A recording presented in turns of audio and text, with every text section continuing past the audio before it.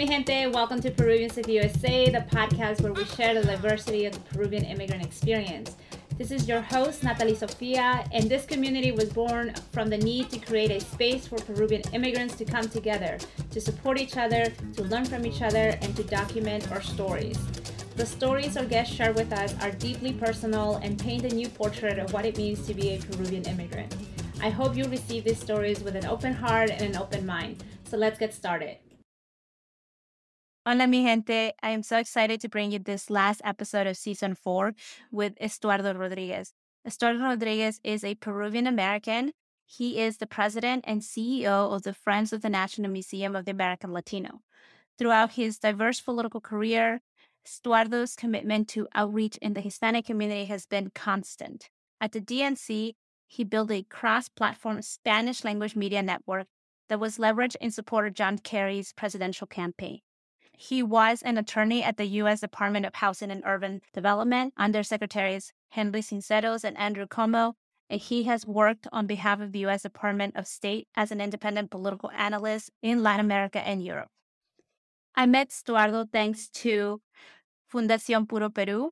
They brought Estuardo as the keynote speaker in our scholarship awards ceremony that we had earlier this year in March 2022, where we awarded two $1,000 scholarships to Peruvian American students. He was such a dynamic speaker with such an interesting background that I decided to invite him to join us on the podcast. So I hope you enjoyed this conversation. If something resonates with you while enjoying our conversation, please be sure to share with us in social media using the hashtag Peruvians of USA. All right, here's our conversation. Welcome, Estuardo Rodriguez, to Peruvians of USA. I am thrilled to have you here. I am so happy that we were able to make this conversation happen so quickly. Prior to the episode, I introduced the audience to who you are, the great things you're doing, how we connected. But please briefly introduce yourself to the audience of Peruvians of USA. Absolutely. Thank you again for the opportunity. I'm very excited to be with you, just to know that there's a platform like this to highlight the amazing work and leadership of Peruvian Americans all over this country that I have shared with you. We are everywhere. We are in every industry, making changes, advancing in various sectors, the wealth and the greatness of our country. So I'm very excited to be here with you. My work runs the gamut of government affairs. I've been involved in government affairs and with this firm as a co-founder now 17, 18 years. I keep saying 17, but it's really going on 18. I keep trying to shave time, but it's been about 18 years now working in a number of areas, technology, telecommunications, as well as civil rights, connectivity issues, the homework gap, a number of areas that impact the Latino community and hopefully, ideally, lift up communities of color so that there are greater opportunities to advance wealth creation within our communities, as well as leadership. So we're very excited about this time that we're living in right now because of all the opportunities in Congress and with the White House to make serious progress. And then, of course, the reason and how you and I met was also because of my work with the American Latino Museum, which I've also been working on 17 years. We are very excited that the museum was actually authorized, and now we are fighting to make sure that it is built in the place where America's story is told on our national mall. So all the Peruvian Americans need to step up for this one, and we'll talk more about that. Yes, and that was definitely one of the reasons why I wanted to bring you into the podcast, because not many of us Peruvian Americans here in the U.S.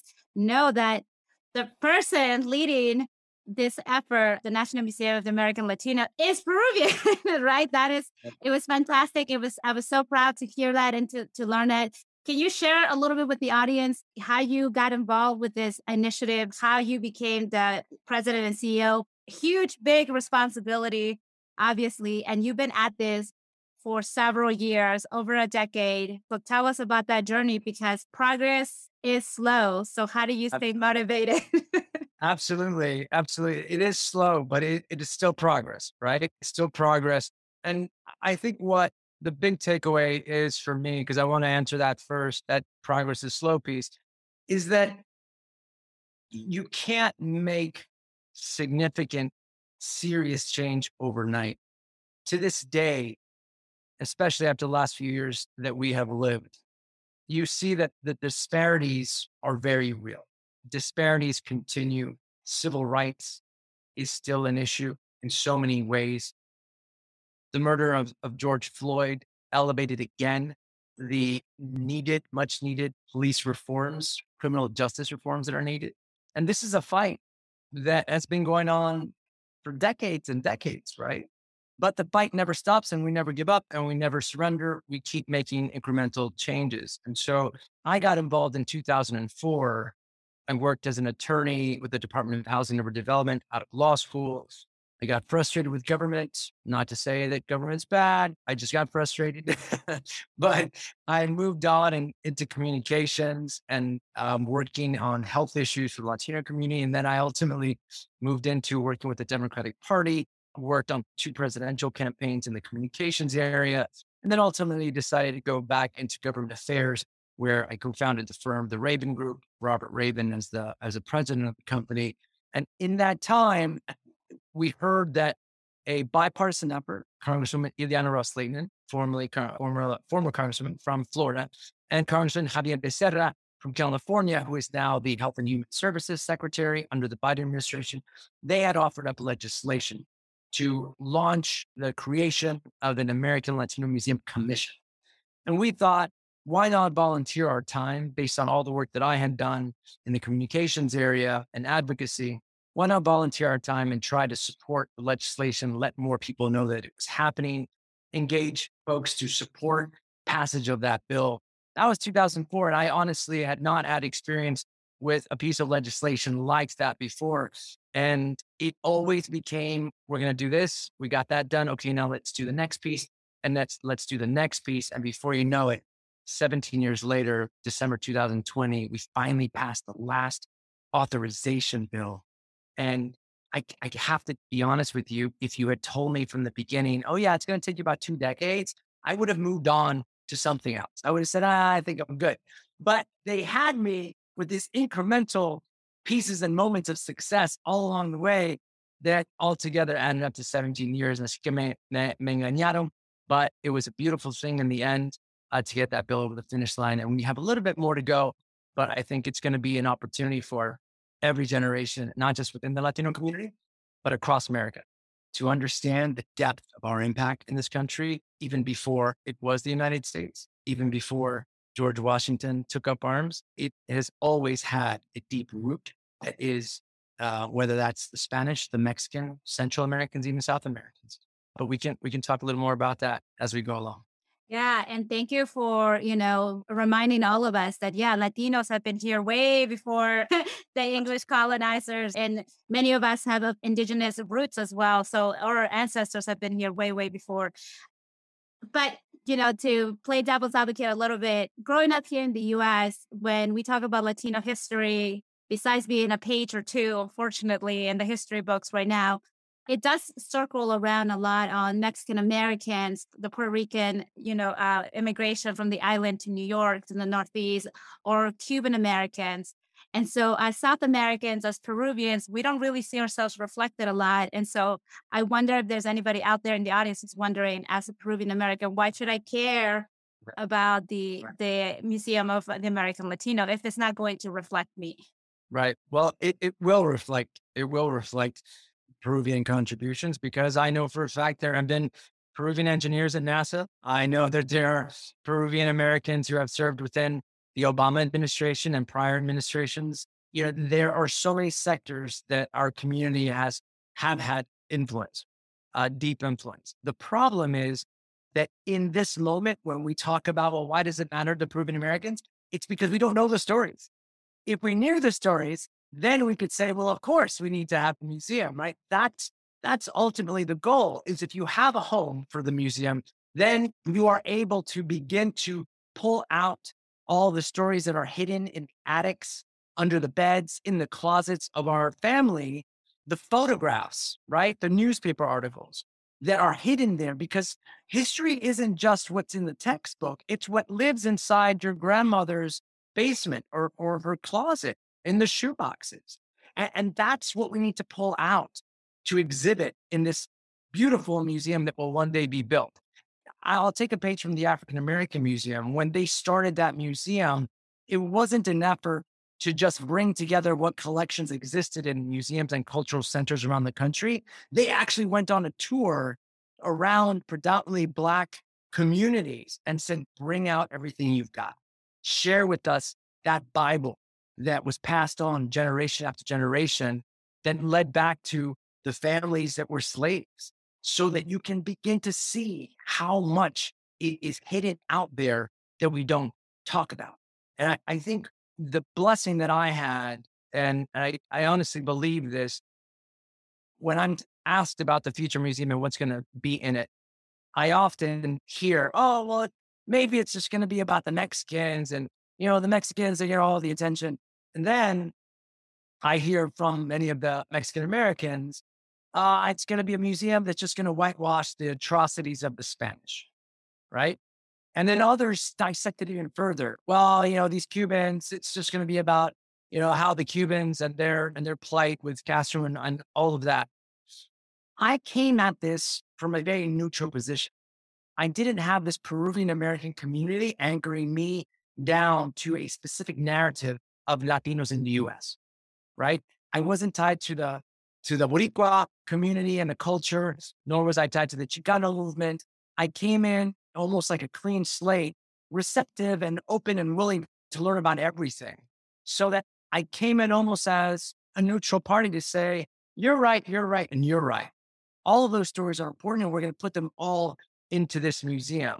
But we have to work together in a collaborative way first. And once we're in the museum, as we say, ahí nos peleamos, right? Ahí discutimos. Ahí tenemos las confrontaciones para ver cómo se va a presentar la historia. And I think that's really what we need to continue to focus on, because without the hope to even bring these stories together, we're not even going to be able to educate ourselves around the depth of our stories, right? We're going to just continue to be thinking, well, them and they and ellos, right? Instead of we as a collective and what we've been able to accomplish, over 500 years. Wow. Yeah. I love the fact that you came in with a neutral position and you were not anchored down in one story over another, because I think that is so critical. And you mentioned leadership earlier, how you want to focus on promoting or growing the leadership within the Latino community. And it's been I've noticed it's just been difficult because we all have such different backgrounds, have different contexts, that it's a bit harder maybe for us to align behind one leader, one cause, because we all are coming at it from different perspectives. So kudos to you to being able to be more neutral, because it's very, very difficult to do that. It is difficult. And look, as I joke with my colleagues, right? I've always card-carrying Democrat, right? Always been very much aligned with the progressive movement. But I joke with my colleagues that the longer that I do this work, the more I end up being painted as a conservative leaning Republican, because the community changes.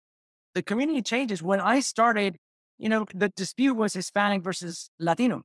The dispute now is Latino versus Latinx versus Latinx, right? And as you get older, you need to still keep the door open, the opportunity to allow people to define themselves, to give them space to embrace their identity, while at the same time encouraging them to not point a finger if you don't embrace the identity they embrace, right? That's the collaboration that has to happen, because I've been asked many times from the media and others, well, why is it the American Latino Museum? Why is it the American Latinx Museum?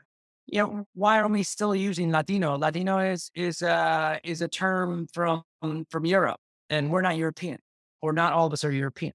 And the conversation goes on and on that way. And I find that it's so interesting that we find so many ways to divide ourselves, right? And so what I come away with ultimately is that if you identify as Latinx, well, then you identify as Latinx. I am not going to tell a Boricua or a Chicano, no, you're Latinx. Their culture, their identity, their community, their flavors come from what they have grown up with, right? Their community, their environment. And you're not going to tell someone how they should identify. Instead, you're better off saying yes to all of that, right? In the end, we still have to work together to bring all these stories together. And likely there will be an exhibit on the identity of Latinos. Yeah. No, great. Spanish, Chicano to Latinx to Latinx and on and on and on. Yeah. And language is ever evolving, and it's a reflection of how as we as people are evolving. So I think to your point, we just need to remain open and allow others to disagree with us and define themselves as they best want to. Absolutely.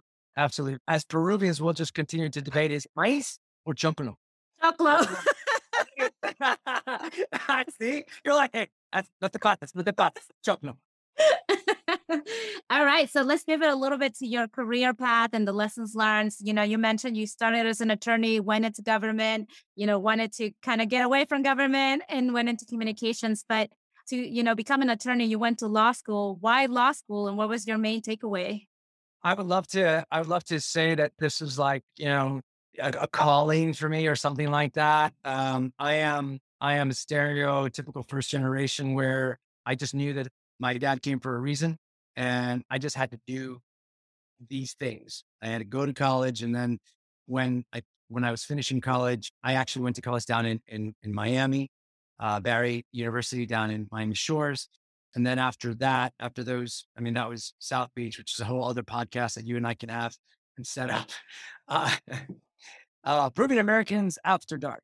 But that whole life ended up taking me over to law school because in my mind, it was like, well, I got to go to law school. But it really wasn't until I was halfway through with law school that I realized the significance for me. Because I often think about, well, even better example, we saw what happened recently in the confirmation hearing with Judge Ketanji Brown Jackson. This is a judge, a woman who has been before the Senate Judiciary Committee 4 times. She has been interviewed for countless hours. She's been confirmed already 3 times previously. And her resume is deeper in the law than any other recently nominated by, I would say, 50, 60 more years, any recently confirmed judge on the Supreme Court. That's how deep her experience is and how much she stands out as a judge. And yet they still talked to her as if she was not good enough. And when I saw that, I was like, yeah, I totally get that. Because when I was in law school, surrounded by students whose parents were lawyers, doctors, asset managers, on and on and on, who had an understanding of law school, they knew what they were supposed to do. They didn't seem as stressed as I was. I realized that I needed, or at least I felt like I needed this, because I needed to have something to say. I needed to have the experience. I needed to have that credibility more than anything.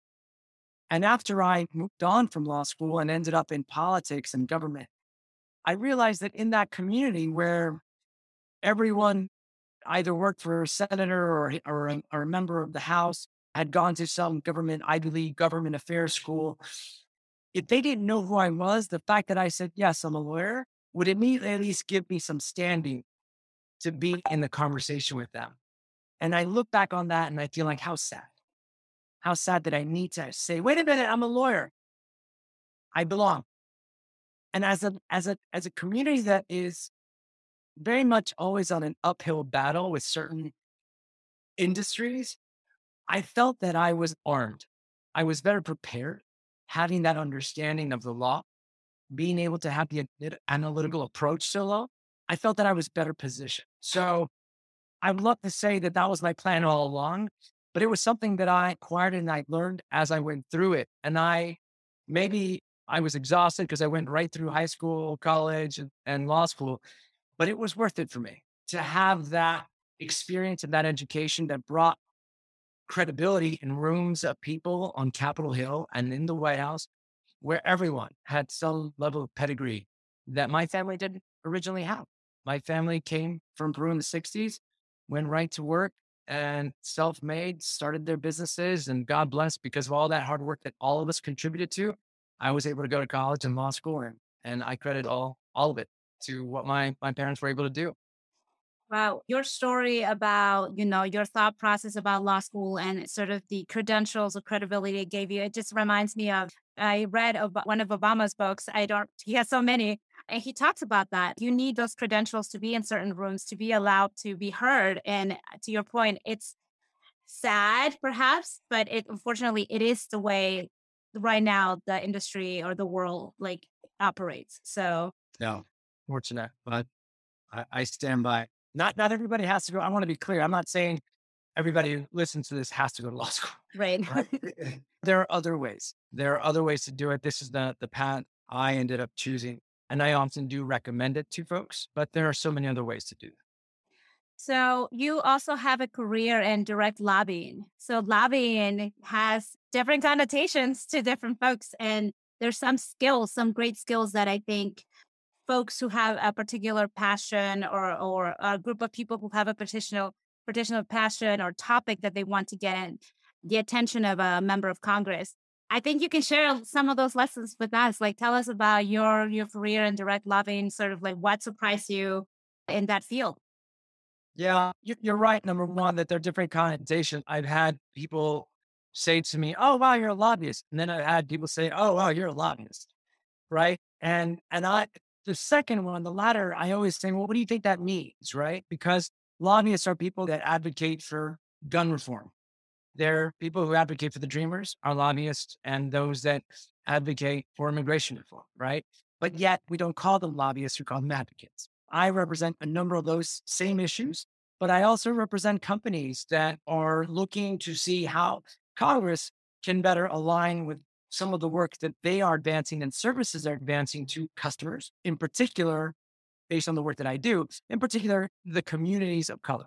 So through the pandemic, how does a company make sure that they're being responsive in an environment like a pandemic where everyone's all of a sudden forced to work from home or study from home? Not everyone was able to work from home, but those that had to and could, how do they maintain the opportunity and the lines of connectivity for family and low cost option?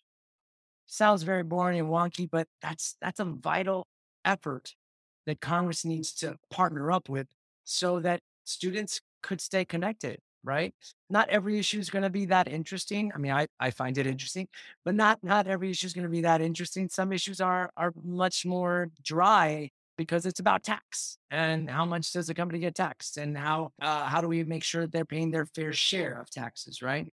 I've been blessed to be able to experience all sorts of political issues and work with a number of members in the House and the Senate. I will tell you, it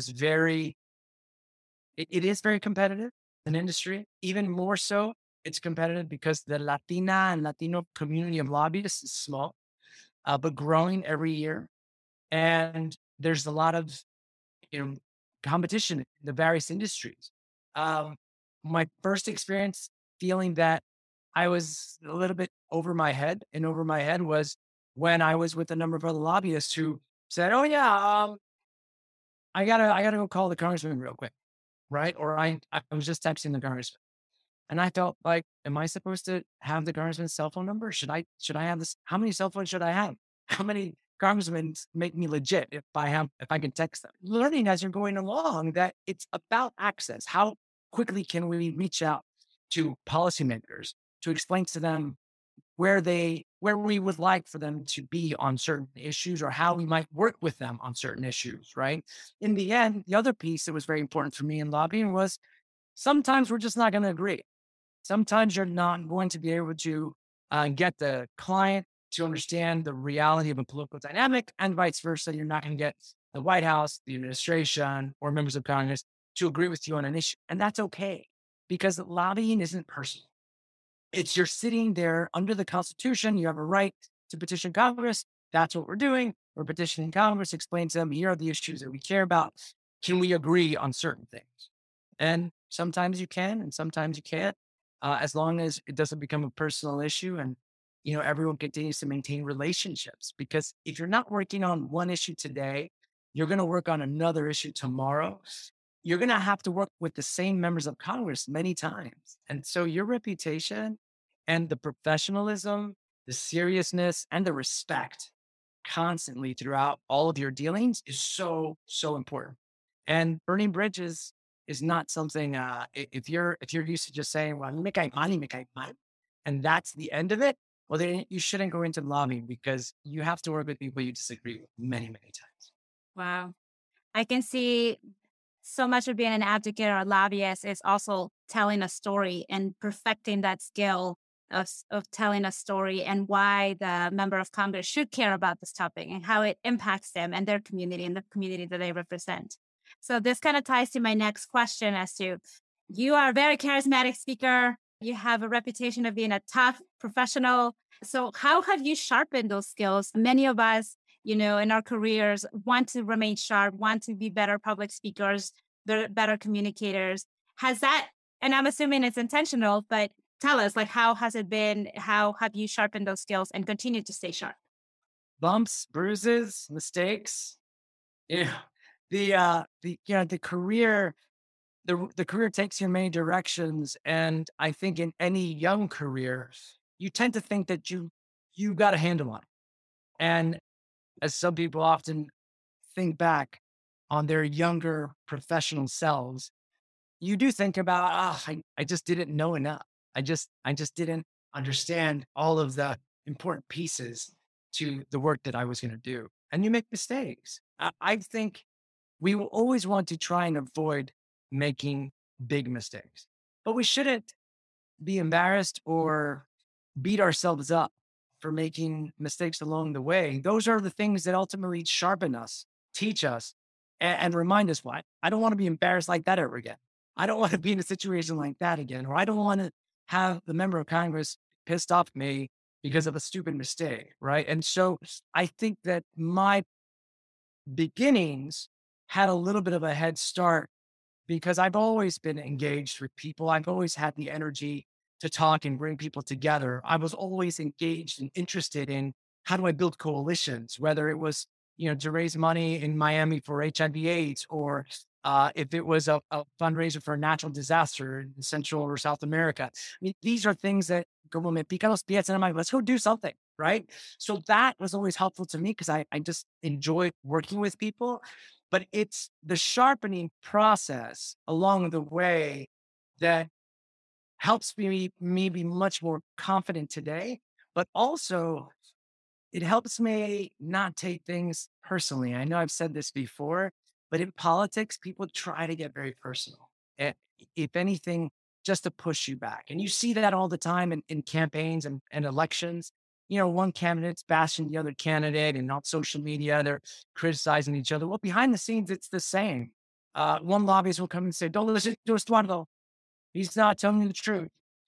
You have to have a level of understanding that this is a personal thing. We're all here to do a specific job. Once you start making it personal, you do make mistakes because you take it home with you. And then you think immediately like, I just need to react. I just need to respond. Right. And that's when you make decisions out of passion. And as much as people see politics as this very glamorous passion fight where, people are up on their soapbox and condemning certain things, the real work gets done in a professional way behind the scenes to try and get people to agree on certain things. And sometimes they don't. So that's a very long way to say that I made a lot of mistakes that have helped me be a better advocate today, a better speaker, a better lobbyist, and help me get as far as I have gone today, which hopefully not only got a longer way to go still.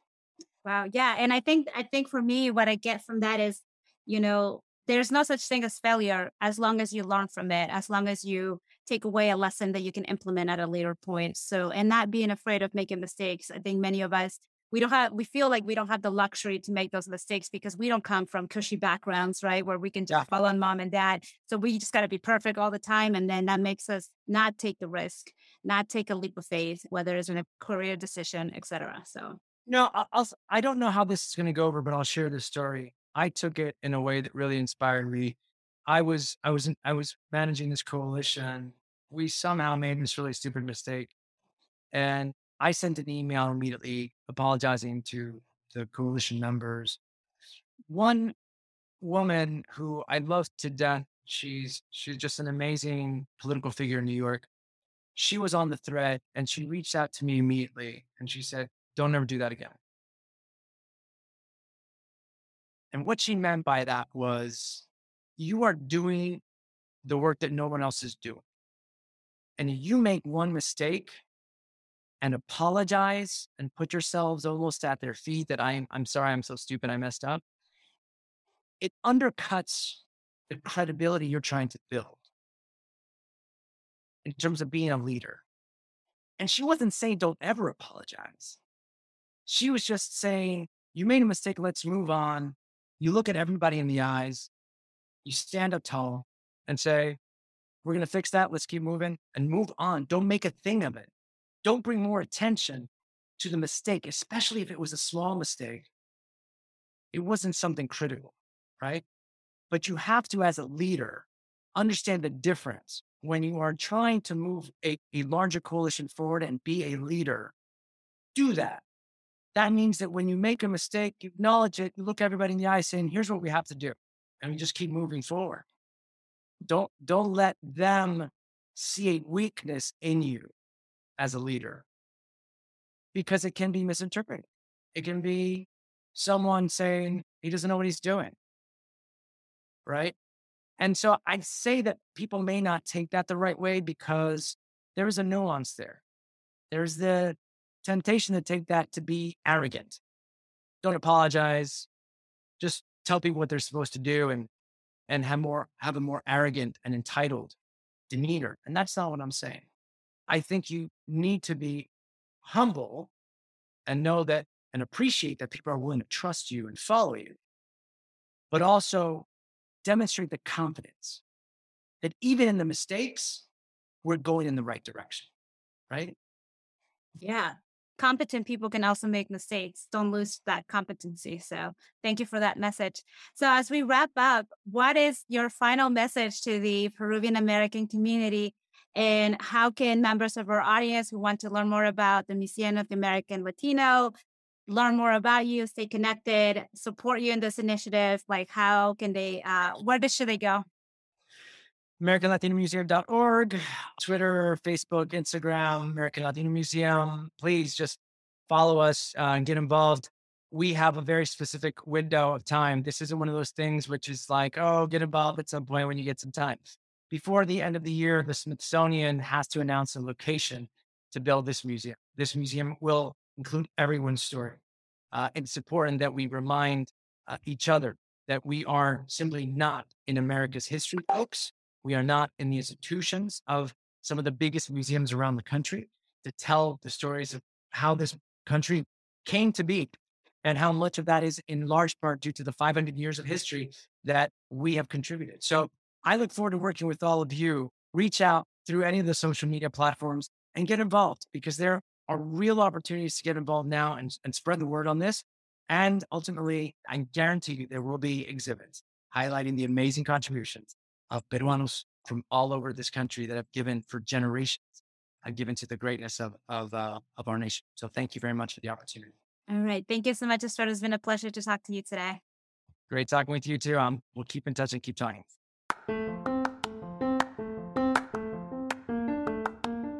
Just wanted to take a break here to share that Peruvians of USA now has an online store. Help us spread the message that el mejor amigo de un peruano es otro peruano by visiting our online store.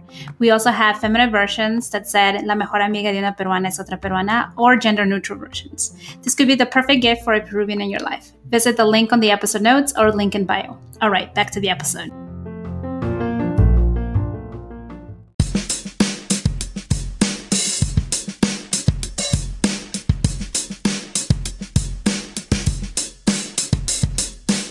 Are you a small business looking to expand your digital footprint? Are you a small business looking to reach more of the Peruvian diaspora in the United States? Consider sponsoring an episode of Peruvians of USA. Peruvians of USA has launched its first sponsorship program. If you're interested, please visit peruviansofusa.com/sponsors or send us a message on Instagram.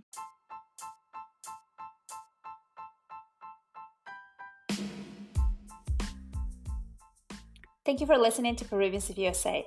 If you like the show, be sure to subscribe and review on Apple Podcasts. It lets other Peruvians find the show. If you want to hear more from me, you can follow me on Instagram at Peruvians of USA. I'm looking forward to connecting with you there. All right, talk to you soon. Ciao.